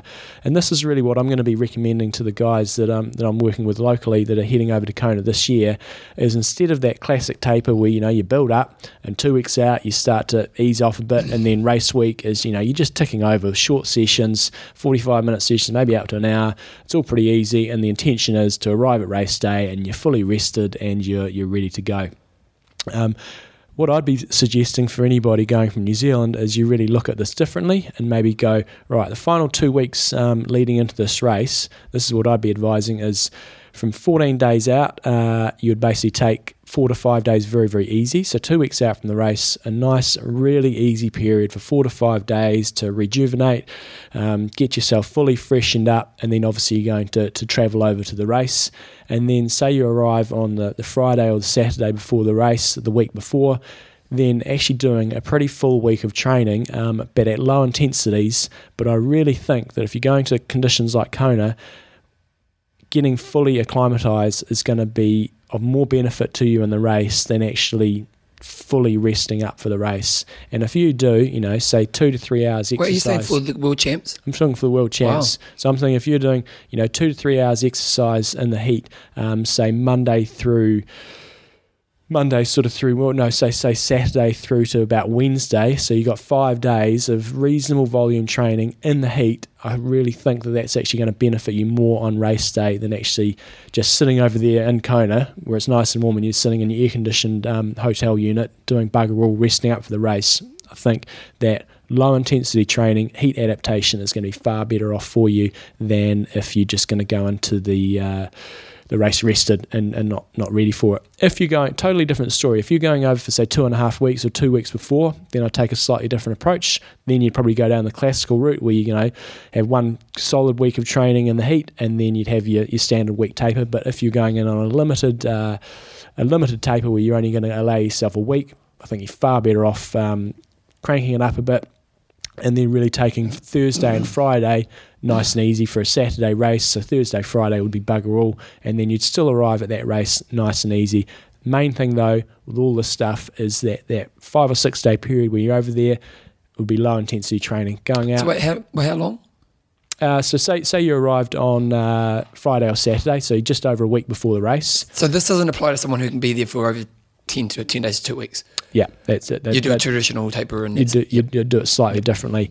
But and then this is also, it would be different to somebody who's coming from a warm weather climate. Say you're coming from Florida to Kona, different story. This is specifically for people, mainly Kiwis, that are coming out of the tail end of winter. You won't have had any heat training whatsoever, and you're going over there, and it's just like boom, you get off the plane, and it's like holy crap. You need to get fully as fully acclimatized as you can. So that's what I'm going to be advising for guys this year. I have done similar-ish things in the past, sort of played around with it, and it seemed to work pretty well. But having experienced it this year and also seen what athletes have done in the race last year, I think that if you do easy training, providing you are rested up going into that, and then you're sweet. Absolutely fine. The other thing I'd say is John Hellmans, who's on our camp over there as well, he also suggests... how did Hellmans go? He had a really solid day at the office. I think 5:07, which on the face of it sounds pretty slow, but he qualified, didn't he? He won his age group by 17 minutes, I think it was. Okay. So he'd already qualified. But he's also got a sauna strategy where you go, say you're down at the pool, do your swim, get out of the swim, get in the sauna for I think around about half an hour. Don't drink anything while you're in the sauna. Get nice and hot, and then when you come out of the sauna, then you start drinking after that. He finds that to be a very effective method for acclimatizing. You can also do do hot wind trainers, put lots of clothes on. All that stuff though, it's okay. It probably helps a little bit, but doesn't beat the real McCoy actually getting over Well, there. the downfall of it as well is your quality of training tends to suffer because it's such a kind of crap environment. So, yeah, give that a try if you're a Kiwi going over there this year. The other thing people ask me questions on is what I did for my race nutrition over there, and this is also a bit of a plug for some of the guys supporting me. It was I think it was a 7 o'clock start, or maybe 6:53 or 6:57 start. So 4:30 a.m. I have a 1.5 M's power cookie So you bars. don't have a traditional breakfast? No, I'm going down the M's power cookies these days, and that's not just because M's good mate and stuff. I actually find it goes down easy, and it's Sweet. and it's good stuff. So I have about 1.5. If I can get 2 bars in, that's fantastic. Then I have a bottle of Infinite, so not going quite so overboard with the fluids as I perhaps have in the past, thanks to Paul Larson, but a bottle of Infinite's giving me some fluids and also giving me quite a bit of carbohydrate in there as well. And then have my extreme endurance tablets. Yep, 4 of them. And I'm probably going to actually experiment taking those in the race as well. So you did that before the race? Do that before the race in the morning, but for an iron distance race, I'm probably going to experiment doing the Yvonne van Vleuten deal and actually maybe taking a couple in the race. Not sure if that's going to work or not, but we'll give it. Did you do caffeine before the race? Didn't do caffeine before the race. Why not? No. Paul Larson said. Yes, Paul Larson said. So Paul who must be obeyed. That's right. No, I didn't, and that's something I should look into. Yeah, totally. Well, there just seems to be evidence to prove that it's definitely very evidence good. to have a good strong cup of coffee. Yeah. During the race, I basically took in 2 bottles of Infinite Go Far. So that's giving me, I think, around about 55 to 60 grams of carbohydrate in each of those bottles. Then I have 3 gels with caffeine in them spread through the ride, and then as much water as I could at the aid stations. And again, I've got to give plugs to the Kona 70.3 for having cold water on the course. It was awesome. And then on the run, just had 2 gels, both caffeinated, had one around the 5k mark, 10k mark, and then at the aid stations I was just taking a variety of generally water and a little bit of Coke towards the end, and I think I had one little thing of energy drink, and that gave me sufficient fueling. I certainly was fading a little bit towards the end, but it wasn't a nutrition thing, it was just starting to get a little bit tired. So that worked pretty well. The Infinite, it's the first time I've raced on it, and worked really well. Good times. The only thing I'm going to change is figuring out making sure I keep all those fluids as cold as possible, and Frozen bottles, and go for the slushy bottles. So when you go to Kona next year, you're going to go early enough to do a traditional? That is a plan. I'm planning on going 2.5 weeks out, and then do a good. As a family going next year? 2.5 weeks away from home, mate. I'll be away a lot more than that. We have 3 weeks in Canada as well, so it's all good in the hood. How's the emotional bank account going? Are you building up credits right now? Yeah. Now Belinda's probably going to come across to the race. Not taking the kids. Why would you take the kids? Let them at home. Yeah. You have worked once, might as well do it every year. Exactly. When do I come? You'll come on the Tuesday, and you'll just be doing all the interviews. I'll just be kicking back and I do all the work and relaxing. Okay, John. So there you go. There's John's tips for those of you who think about doing tapers and hot races in Kona. And this is Kona specific for people that are coming from a cold environment. If you're not coming from a cold environment, try something different. But for Kiwis, I reckon this is the winner. Okay, it's the winner. Yeah. Annabelle, she's doing it. Yep. Nice. Sponsor John. Athlinks.com. Yes. And so it's good news on the Athlinks front. We've had quite a few people starting to join up. We've gone from about 10, I think, to about 120 or so. Oh, good stuff. On the Athlinks page. And so all you need to do is go on to athlinks.com. Yeah, I know.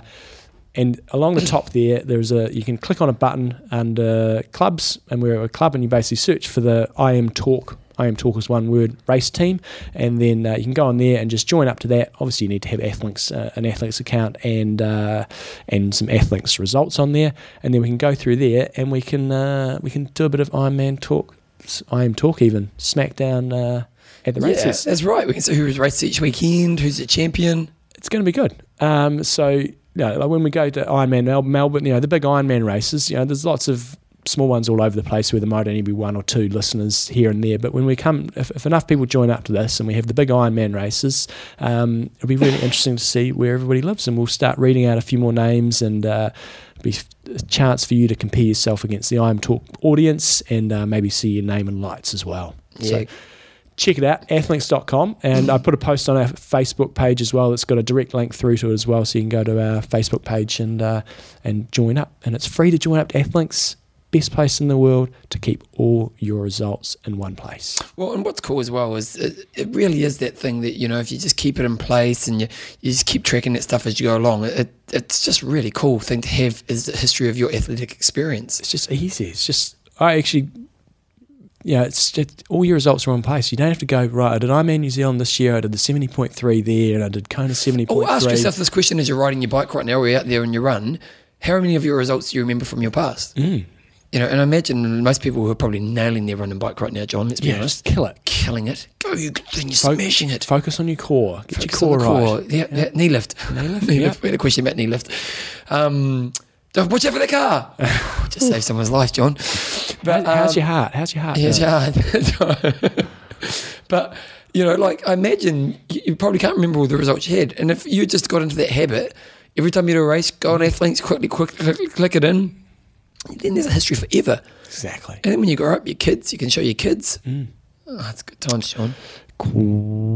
Questions and answers. I normally finish with an athlinks.com. Oh, well, athlinks.com. But that's okay.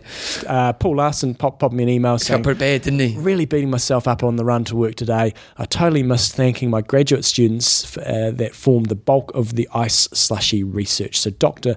Rod Siegel, the new physiologist at High Performance Sport, Dr. Megan Ross, a physiologist and nutritionist at the AIS, the Australian Institute of Sport, and Emile Schultz, master's student from the Netherlands, doing the current flow bottle research. Be grateful if you can mention something at the end of the show, and a big appreciation to their contribution and the understanding of the area. So thank you to those guys from the whole I Am Talk audience. Yeah, because Paul wanted us to say that last week, but by the time I got the email, I'd already put the show out. So Brian J just sent through a question. This is Brian Jennison, and he's got, recently I was peeing blood, 9.5. Peeing blood is not a good thing to happen, John. No. Imagine that, you go for a pee and it's red. I don't want to imagine it. Miles into the run of the half at the American Triple T. It's one of your favourite races, isn't it? I'd love to do that one day. Where is it? In America. Oh, okay. It's in Ohio, I think. Good. I went to the ER after the race and there was no indication of, as it was, John? Something bad. The reason this happened could be due to one or any number of things, such as only being able to train in cooler weather, not doing enough brick sessions, and my body wasn't used to running that much after biking. The fact that there were 4 races in 3 days, or not drinking enough water on the bike. My question is, if I use a nutrition mix such as GU or Roctane. GU Roctane. What's GU Roctane? It's a type of goo. Yeah. Should I count the water use to make the mix in the amount of water I take on the bike? So it must be like one of those five high five gels that has the water in it. They're like this. They're almost like a water gel. You carry on. I wasn't thinking that, but you could be right there. So yeah, because those 5 they have the water ones, which are not so gooey, and people love them.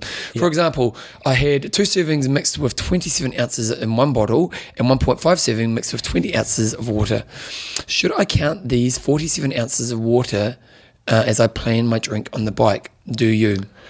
Well, I think firstly, I'm concerned for your health. Yeah, man, that's not good. And I don't know what causes that, and I'm not even going to try to guess. Yeah, no. You just don't want anything to go wrong in that area of your body, do you? No, and so you need to get yourself sorted, and I don't know what. But I guess your question around your hydration there is there is no right answer in terms of, right, you need to be drinking 27 ounces of water in the entire race, or you need to be drinking 3 litres of water, whatever it is. As we've sort of heard from Paul Larson last week and a little while ago, is drinking to thirst is really the indicator. So should you count the GU Roctane in there or not? Well, depends if you're thirsty or not. So I think drinking to thirst is the way to go, and obviously your your hydration as well post race and all of that will play a part. So I think that's probably. Yeah, like really the research is saying that it's not so much about having calculated numbers of fluid nowadays. Yeah, obviously on your intake with your carbohydrate content, that's different beast. Then you count that up. But in terms of the fluids, you should be having some fluids when you have your gels, and just help sort of wash those down.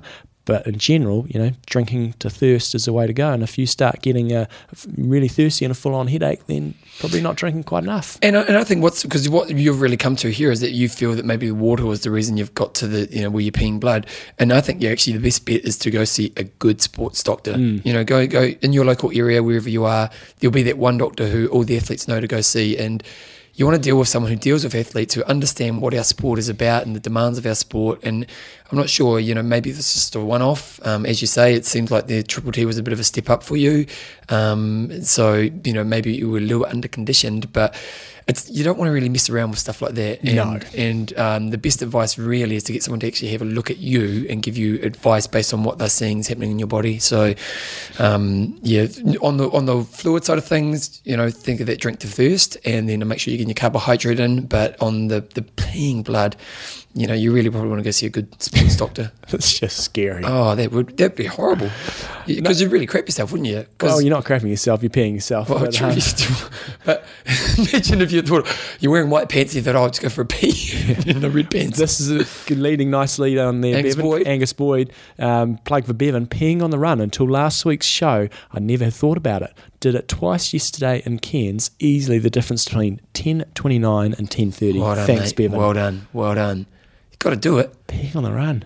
You don't pee on the run, do you? Well, I don't normally... Well, actually, having said that, I did have to stop for a pee in the 70.3, and in Rote, I did stop for a pee as well, and that cost me a sub 3 hour run. Oh, John, you stopped for a pee in Rote? And you got 3 hours. Well, you got 3 hours 00, didn't you? It was like 3 hours and a few seconds. It was it was like 3 hours 05 seconds. Oh or something. yeah, it was very. It really close. was. Your pee cost you your 3, didn't it? Yeah. Well, rectify that next year. John, what happened? Oh, you have to practice this peeing on the run. Never done it before. Did you pee on the bike? Yeah. So it's not you're averse to peeing on yourself? No, not at all. But he does it all the time. All the time. Just peeing on the run, getting all the really wet shoes and just peeing on the bike. I've got to concentrate. You got to freewheel for a bit and push it get it going. Oh, got it. He gets peed himself then. But on the run, I've got a few other concentrating a bit harder. Well, anyway. Fair enough, John. Well, I think if you want to go sub 3, that's the next step. Do you think you could pull off a sub 3 now? Yes, but probably not on a Taupo course. Yeah, because it sounds like slower. If it was a Rote and stuff, I'd be full on. I'd be very, very aiming confident. But in Taupo, I think if I can be touching pretty close to 3, I'm going to be pretty happy. What about Kona? I'll be hoping for sub 3 in Kona. Oh, you will be? Yeah, but it'd have to be a reason. Times change quite a bit from year to year, but I'd like to think. Are you feeling more pressure, John, because you're doing well in all your races? No, I'm just I'm. You got to have the confidence. You got to have the confidence and the belief in yourself. You got to have the hope and the belief, and still a bit of the doubt. But I've got hope and belief, and I'm pretty confident in what I'm doing. But there's still that doubt in there as well. But you got to just squash that doubt and just focus on the belief and the hope. Okay, good times. Sponsor. What is it with your internet today, Bevan? All these bloody websites aren't working and stuff. No, I'm not sure what's happening, John. It's Google. It's not Google. It's your internet. Okay, go. coffeesofhawaii.com. Now, it's funny because it's not working on mine either, but other sites are. Sure. You're so dependent on the internet, aren't you? Anyway, I can remember what I was going to talk about. Coffeesofhawaii.com. You need to get your coffee supply. If you don't like coffee, they've got the tea supply. If you want to go for the added extras, Bevan, what do we like? What's added extras, John? The beans. The chocolate-covered beans. Yeah. So they've got a variety of chocolate-covered beans, and you can go for the white chocolate-covered beans, the dark chocolate-covered beans. Yeah. Got a whole bunch of extras you can get on Coffees of Hawaii. So that just adds that John, little bit. Could you use the chocolate-covered beans in the morning before a race? Because you're getting your high sugar. Yeah. So you're getting your carbo there. I guess so. And then you're just getting pure caffeine in the bean. Don't see why not, Bevan. There we go. Pre-race strategy too. Pre-race strategy. Yeah. So Bevan's internet's not working, so we can't actually go onto coffeesofhawaii.com because Bevan's internet's not working. Let's give it another go. No, it's not happening, John. Not happening. It's just not happening for Coffees of Hawaii. It's weird. No, it's, Okay, guys. So the other thing about Coffees of Hawaii, they've got the recurring delivery. If you are getting coffee consistently, and you know that you use pretty much a couple bags every month or every 2 months, and then you can basically get it. So they turn up. You kind of set up the system so they just arrive, and there's a niceness to that. For example, I buy protein powder. And I buy it from a website in New Zealand, which is it's pretty much the cheapest I can get for a good quality protein. And it's a pain in the butt because it kind of lasts me about 3 months. I buy about, 5 kgs worth, and it lasts me about 3 months. And it's always a pain in the butt because you got to run out. Yeah, you got to reorder, and then you run out, and you think, can I make this last a little bit longer? And I'm always a bit tight. So then there's a kind of week where I haven't got my protein powder, and if they had a recurring delivery, and I could figure out how long that took, there'd be real value to doing that. And that's what you can do with Coffees of Hawaii. You can kind of go, well, you know what? I know that I'm going through 2 packets every couple of months. You can kind of figure that out in the first few months you use it. And then you set up that recurring delivery. And it's kind of a nice surprise when you go to your mailbox or you get that courier package and you open up and there's your coffee and you go, sweet. And, you're never going to run out of that kind of high quality coffee that we all love. So if you need coffee, go to imtalk.me, click on the Coffees of Hawaii logo, and then that's got all the promo codes and stuff up there. And you get yourself a nice, healthy discount. Yes. Nice. Coffeesofhawaii.com. Okay, John, next week we're going to be doing the nicknames. This week, and we've got to discuss this, we've got quite a few Ironman finishes because we haven't been through this for a while. So do you want to do half of them? There's like 25 on the list. Should we do half today, half next week? Oh, okay, I'll pull up the list. So I've got the list and it's under our folder under Jeez, we haven't done this in ages. Finishes. Well, there hasn't been that many races. I see, so where I'm going, because we use Dropbox, guys. If you haven't got Dropbox, get it. Show notes, and then under there I've got a little finishes folder. Finishes folder. He's pretty organised, John is. June 17th. Well, sometimes he puts files in places I just don't understand. Yeah. Because sometimes, because we do audio files, and he puts them in a different place every time. Just got to keep you on your toes. It's in this file. Keep you on your toes. Okay, June 17th, 2013, and we've got 26, so we'll do 13 this week, 13 next week. Yeah, I think so. Okay, so these people are Ironman finishers, and if you're an Ironman finisher and you want to get your name mentioned on the show, because we know it's pretty special getting your name mentioned on the show, and if you get your name mentioned, if you want to do this, so we're going to go to 13, okay, then you just go to imtalk.me and there's a little community button there, drops down and tell us your Ironman finish. You go on there, you put your details in there, and then we're going to read it like we are right now, John, and you can start. Graham Toms did Ironman South Africa 10:57:51. Oh, he'll be over the moon with this because it's a PB and he got a sub 11. Nice. Love your work, mate. We've got Stephen Dooney. Stephen Dooney did Ironman Australia, did 10:47, and yes, it was a PB as well. Love your work. And that's good. On the Ironman Australia course, it's wait a second, what's their nicknames? Are we going to do that for all of them? Yeah, we have to. Okay. Yeah, that's a commitment we made, John. Okay. So I never can say the names properly. Okay. I'll say the names, you say what they are. Okay, so Graham Toms, he did it South Africa in a 10:57. He is a Palani Predator. Yeah, Stephen Dooney, he did Australia in 10:47. He's also a Palani Predator. Next up, we had Greg Gorman. Greg Gorman did Ironman Australia. Wasn't a PB, but still pretty solid 12:52:20 in Australia. He is a Harvey Hammer. Nice. We've got Adam Zahara. I think it's Zahara. You say that? Yeah, maybe. Ironman Port Macquarie. Yes, again a sub 11. 10:58:14 for a PB, John. Palani Predator. Nice. We've got Brett Samut. And he did Ironman Port Macquarie as well. Did a 13:34. Yes, you rock. He also got a PB, John. Kailua Cruiser. Nice. We got Brett. Oh no, same one. Paul Barrow. Paul Barrow did Ironman Melbourne 9:55. Now, John, it's a bit of a funny one this one because it didn't do the full swim, but still sub 10. Claim it. Yep. Yes, and a PB. He is a Elite Animal. Nice. Scott Warren, he did Ironman Australia. He did 11:30 in 48 seconds. And yes, another PB, John. Kuakini Crusher. Nathan McCalligott did Ironman Port Macquarie, 9:49. It wasn't a PB, so he's a smoking athlete, John. Yep, he did. He's an elite animal. John, I'm going for it here. I'm going for all of them. Brad Law, because we're on fire. Bustled in 70.3. Yeah, Brad Law. Look, I've got to pull Brad Law up. 70.3. Brad Law's moved from Christchurch to Perth, and he clearly needs his ears cleaned out because you can't put down 70.3 results. No, sorry, Brad. Sorry, we love you, but actually, no. Rob here. I'm going to say it's here. He Ironman South Australia, 10:24 and a bit, and it wasn't a PB, but doesn't matter. He still nailed an Ironman. He's still a Palani Predator. Nice. We've got Matt Nealon, and he did Ironman Australia in 11:18:32. And yes, John, it was a PB. Kuakini Crusher.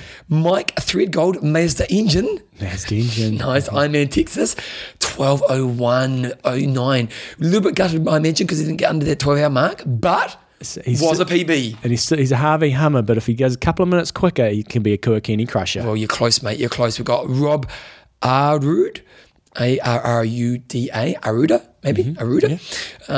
Ironman Texas, 11:42. Wasn't a PB, but still an Ironman finish. And he's still a Kuakini Crusher. Good old the green light kid, David Rowe. Nice. Ironman Lanzarote, 10:59:57:02. So got that sub 11. Wasn't a PB, but a 7:11. So he's a Palani Predator. Good work. We've got Roy Ezel, and he did Ironman Texas in a 10:37, and it wasn't a PB. But he's still a Palani Predator. We've got Tyron, I'm going to say Cragen, and he did Ironman Texas. He was in 109th overall, John, Nice. in a time of 10:37:51, and John, it was a PB. And he's a Palani Predator. Good old Matt Borowski. He did Ironman Texas in a 12:08:01, and it was a PB. He is a Harvey Hummer. We've got Des Atkinson in the Seagull. Ironman Lanzarote. He did it 11:53:13, and it wasn't PB, but it was a sub 12. So he's a Kuakini Crusher, but if he's got a PB quicker than that, he could be moving up the ranks. And that's right. We've got Barbie. Oh, how do we say this one? Brisso. How do you say one, John? Barbie Brissoles. Brissoles. She did Lanzarote in a time of 13:44. Wasn't a PB, but hey, her nickname is Barbie. There you go. She's That's a Harvey Hammer. Good work. We've got Anton Fries, who did Ironman Brazil in 11:39, and yes, it was a PB. So he's a Kuakini Crusher. We've got Mr. Consistency, the constant deliverer, Gary Fegan, City to Summit. Which one's that? That's one of the new ones in the UK. So I think it was a crazy ass sort of course. Oh, he didn't get a PB, but he did do it in 12:32. So love your work, constant deliverer.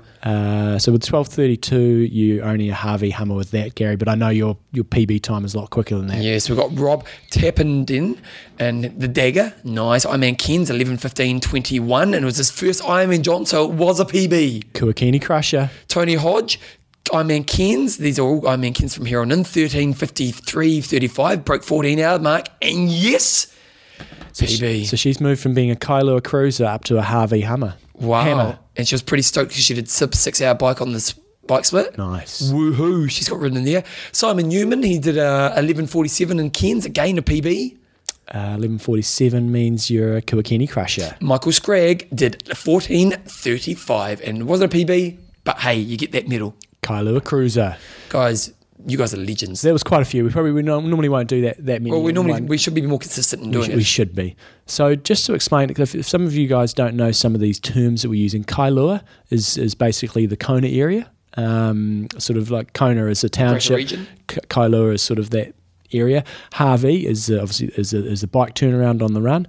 The Kuakini Highway is the bike turnaround on the run. Sorry, what did I say? The Harvey is a turnaround on the bike course. Okay. Kuakini is the first little highway that you do just before you go up to the Queen K. So you do a little out and back on the Kuakini highway. Palani is Palani Hill, which you do on both the bike course and on the run, which is it's a crack point. It's a telling moment of the course. It's about 10 miles into the run, and then you've got to go up a pretty long hill. I'd probably say that's 400 metres long, maybe. It's pretty long hill, and it's pretty reasonable gradient. Ali'i is obviously Ali'i Drive, and if you're a Kona killer, then you just dominate the place. Dominating the dojo. John. Yes. John. What I think you should do if you do get your nickname, if you do get this, is put it in your email signature as well. Yeah. So like the guy from Google did with the Age Grouper of the Week. Yeah. You know, just put this in there. You nice. know, John Newsom. Kailua Cruiser. Yeah, Kailua Cruiser. Sean, what's your? Oh, wait, a couple of quick things. Swim skin for sale. Oh yeah, I've got a leftover swim Blue 70 PZ3TX available. If anybody wants a male, brand new, hasn't been used, still got the tags and stuff on it. Blue 70 swim skin, pop me an email. Got one for sale left over, and it's got a 30% discount on it from retail, so you're going to get yourself a good deal. It's a bargain. Okay, also, guys, if you want to get the show emailed to you, just go to www.iamtalk.me and you'll see there's a little sign up for an email. There are lots of people doing that. Basically, what I do is each week, as soon as I've published a show, I then send out an email with the link to the MP3. Now, for a lot of people, I know you listen to this through podcasting on iTunes, but if you don't, it's another way you can get the show, so check that out. John sponsors Athlinks.com. Get in our group. Coffees of Hawaii. Get the recurring. Extreme Endurance. If Tamsin uses it, it must be good. And SLS Try. SLS Try. Give it a try. See what I did there? Nice. Yeah, John, what you got? We had Tommy's birthday party on Sunday. Oh, how'd it go? Took all the kids to Antarctic Centre. Oh, that's right. You did the old strategy of taking them somewhere else. Yeah, it was good. It's quite expensive, isn't it? Yeah, but Christchurch residents get half price. Oh, dear. So it was still expensive. What are you paying? What do we pay? We took 8 kids plus me and Belinda. I think it was $170. So it's I suppose for a party. yeah, That's what you pay. yeah. You know, normally we'd go and hire a little hall and put a bouncy castle up and stuff, and so it was all right. Did you hire a hall for a party? Oh, the church hall down the road. You don't have a party, don't you? Well, then you don't have it at home, and then you pay You leave for the church to clean up. pay $50 to hire a hall, $60 on a bouncy castle, $100. You got a self-made party, no effort. Bit of music? No, they just need bouncy castle. Oh, but you should do the bird dance. We normally do. Yeah, we have a couple of games. Yeah. Good. So that was good times. And when have you been out there Where? to the Antarctic Centre? No, because I always heard it was really expensive. Oh, half price if you're resident. But It's quite good. look, really, is it good for adults? Go on the Hagland ride. Hagland is That's the thing, pretty up and down cool. thing. But you pay more for that? You pay a little bit more, yeah. But that was pretty cool. I took all the boys on that, so we had 8. And it was cool? Yeah, I've been on it before. So the Hagland is an ice machine that they use down the Antarctic, isn't it? Yeah, and they've got this sort of obstacle course, and you go pretty full on. Because it's steep up and down, isn't it? Yeah. So I had one of the little boys who was. Belinda just said he wouldn't go into the 4D experience. They've got a 4D movie, and he wouldn't go into that. A couple of other kids wouldn't go in either. And why? They were just a bit scared. And then the Hagland, Belinda just said to this little boy, "Oh yeah, it's just a tractor." And so he's sitting next to me, grabbing himself before he take off. And literally, as the guy it was about 2 seconds before he pulled away, he said, "I need to go to the toilet." And I was like, "Oh God!" I said, "Just hang in there, buddy. Hang in there." And he's going around, and we went over the first big hill, and it's like being on a roller coaster. It's pretty full on. And this little boy is just white as a ghost. and then he goes to me, "This is pretty cool." Oh, really? So he liked it? He loved it. Oh, it was a little timid little thing. It was awesome. So that was all good. And Bevan, you're a cranium lover. I'm a cranium lover. Yeah. Fantastic. We haven't actually had a challenge. Oh, we need to do it at some stage. Yeah. Maybe next year I'll get Joe to come to Kona. And post race. Yeah. Cranium challenge. And so one of the presents Tommy got from one of the kids was kids cranium. Oh, wow. I haven't played it yet. No, the problem is for us adults, the kids cranium's pretty basic. Yeah, well, because we went to a friend's house one night to play cranium. Yeah. And they pulled out kids cranium. Oh, really? Well, I'm not expecting to be massively challenged when it's kids cranium. I know, but it's kind of cool playing with the kids. Just that night ruined it for me because, it's not the same when you get every answer in 2 seconds. Yeah. There was no challenge, so it was, But with kids, I imagine it's fun. Yeah. But it's one of those things like playing backyard cricket with your kid. You got to let them win. Yeah. Because not all the time, no, certainly. No, but occasionally you do. You can't. I told you about my mate who scored the century against his kid, eh? But I can imagine. I went around to his place. No lies. This is no lies. So his kids were 7 and 5. Yeah. And playing backyard cricket. They had quite a big yard, so they had a pretty good pitch. So I go around to the place, and it was actually my brother-in-law of one of my exes. And I go around to their place and walk up the backyard and they're playing backyard cricket, and the kids are just running, pulling the ball and smacking all around the place. And he turns to me, and without no lies at all, with all seriousness, he turns to me and goes, "Scored a century the other day." And I'm like, "Wow, that's pretty impressive, mate." Against the 5 and 7 year old. Nice. So good times. You never got? Started back into training yesterday. So this week is just sort of a get back into good routine and have 2 weeks to let my heart recover. So my heart's fully recuperated and back into it. So feeling good about that. John, you need to get insurance. Speaking of which, John, do you know what Joe and I did on the weekend that was really exciting? You got all your insurance sorted out? Well, I tell you what, we're getting new insurances done because we're kind of thinking we're a little bit underinsured and we want to, we just want to have a buffer. We want to, if things happen, we want to be safe. And so the forms are ridiculous, John. They ask you stupid questions like, when did you last go to doctor? I went to the doctor about 3 years ago. Yeah. Like I never go to doctor. Yeah. And what did you go for? Yeah. I don't know. Yeah. Give us a list of all your ACC injuries you've ever had. Yeah, it's like, well, I've got a file that's a million pages long. So it's been a bit of a mission. But we did a will, John. Oh, yeah. You got a will? Yep. What did your will do? That's very simple. Just give it to Belinda, basically? Yeah. Yeah. Who are you getting? What am I getting? You're getting half. Yeah? Yeah. I'm getting all the recording equipment? Yeah, you get half the recording equipment. Yeah. Joe and I will hacksaw it up. Yeah, it's interesting, really, because I don't really care. Like, obviously, there's a financial, if I die, Tyler and Joe are going to get money, but I don't care about my stuff. Like, the only thing that I write a journal every night, the only thing I really care about is my journal. Like, that's the only thing I really care to pass on to people, because I'm sure they'll want to read about my life. Sure they will. But what was really interesting about my will, because I did my will about 5 years ago. So that journal's been passed on to me. Yeah, of course. Yeah. I write about you every night. It's basically just a reflection on you. Got to do that bloody I am talking again tomorrow. John's bloody demanding all these things of me. Oh, I'm so happy because John's coming around in the morning. No, I looked at my old will, which I did, I think, 7 years ago. And if I died and Tyler died in a car crash, Annalise gets all my money. All right. So my ex, who is Annalise, who you guys probably remember from back in those days, she would get all my money. So it's definitely time I changed my will. Yeah. Yeah. That Nice. is, it's Good interesting. times. So did the will, went to the rugby. Did you go to the rugby? Yeah. Oh, nice. That was a domination.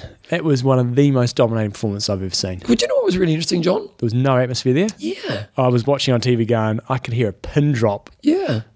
You get that in New Zealand. We don't yahoo around enough. Oh, when the tries, because Yeah. like for those people in America and the world who don't really know much about rugby, the All Blacks played the French on the weekend, and the French are one of these teams for the All Blacks who are a bit of a bogey team. Occasionally, we tend to beat them most of the time, but occasionally they'll just beat us, and they'll beat us in a way that it makes the All Blacks look a bit silly, and they're almost like our bane, really, aren't they? They're a bit of a pain in the butt for us, but.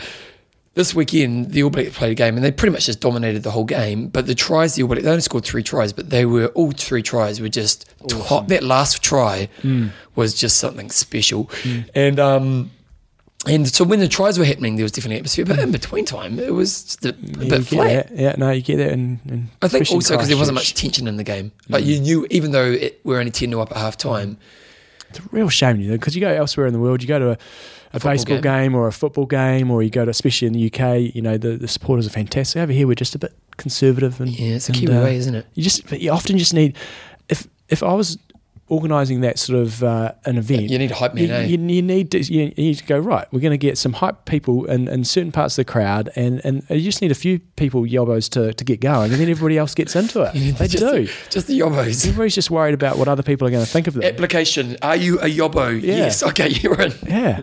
So if you get a few more of you in there, Bevan, and then the crowd will go wild. But I really think it's an issue, because I've been to games as well, and it's just like, I really think I'd actually be much happier at home in the chair just watching this. Like, how do they make it more of an experience? Even little things like once they score a try, some of the music they put on, because when exciting things happen, you want to come in with the boom, boom, boom, real pumping, kind of lifts the crowd kind of music.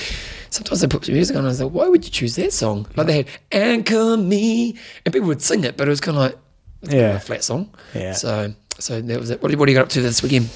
It's going to snow. Oh, yeah, it's going to be. They're saying it's the worst snow in over 20 years. No. So we've just come through some pretty big flooding yesterday and the day before. So no, I'm just settling in back into the daily grind. If you snow, what will you do for training? I will be on the wind trainer. I'll get trapped. We get trapped up here. That's the only problem with snow. You get trapped big time. Joe's buying me some gumboots today. Oh, yeah. You got gumboots? I've got a big chunky pair of gumboots, yeah. I've got gumboots. I'm looking forward to getting some gumboots. And Wellingtons for your poms. Is that what they call them? Why Wellington? Is that because of that general? Why do we call them gumboots? Because they made a gum in their boots. Good point. Got me there. What sort of gum is it, though? Right, yeah, I don't know. Poms, why do you call them Wellingtons? Maybe Lord Wellington got wet feet in the invention. I was in the UK. I'm a bit hopeless at times, as I'm sure you guys can imagine. But No. and I'm in London with my good mates, and there's the statue of Wellington. Yeah, yeah. My mate goes, "Oh, this statue." I goes, "That Napoleon." Right, nice. Nice. Yeah. Oh, At least you can laugh at yourself. I have to. Yeah. I have to.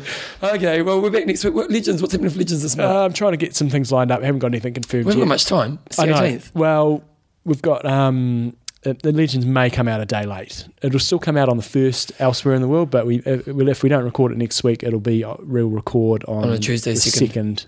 So John. Frank McVeigh, if it comes out a day late, get over it. Build a bridge, Frank. Build Just- a bridge. it's 30 I know you're friends with Macca, but Yeah. build a bridge. If it's 30 seconds late, you don't need to Facebook us. It's okay. He gets a bit angry at us. He gets a bit aggressive. Seriously. You know, we're just trying to spread some love, Frank. Yeah. You know, So- next time just say, hey, I know you guys really work hard. Yeah. I can't wait to see it come out. Yeah. It's coming. Frank, the Houdini, Yes. just disappear on that one, okay?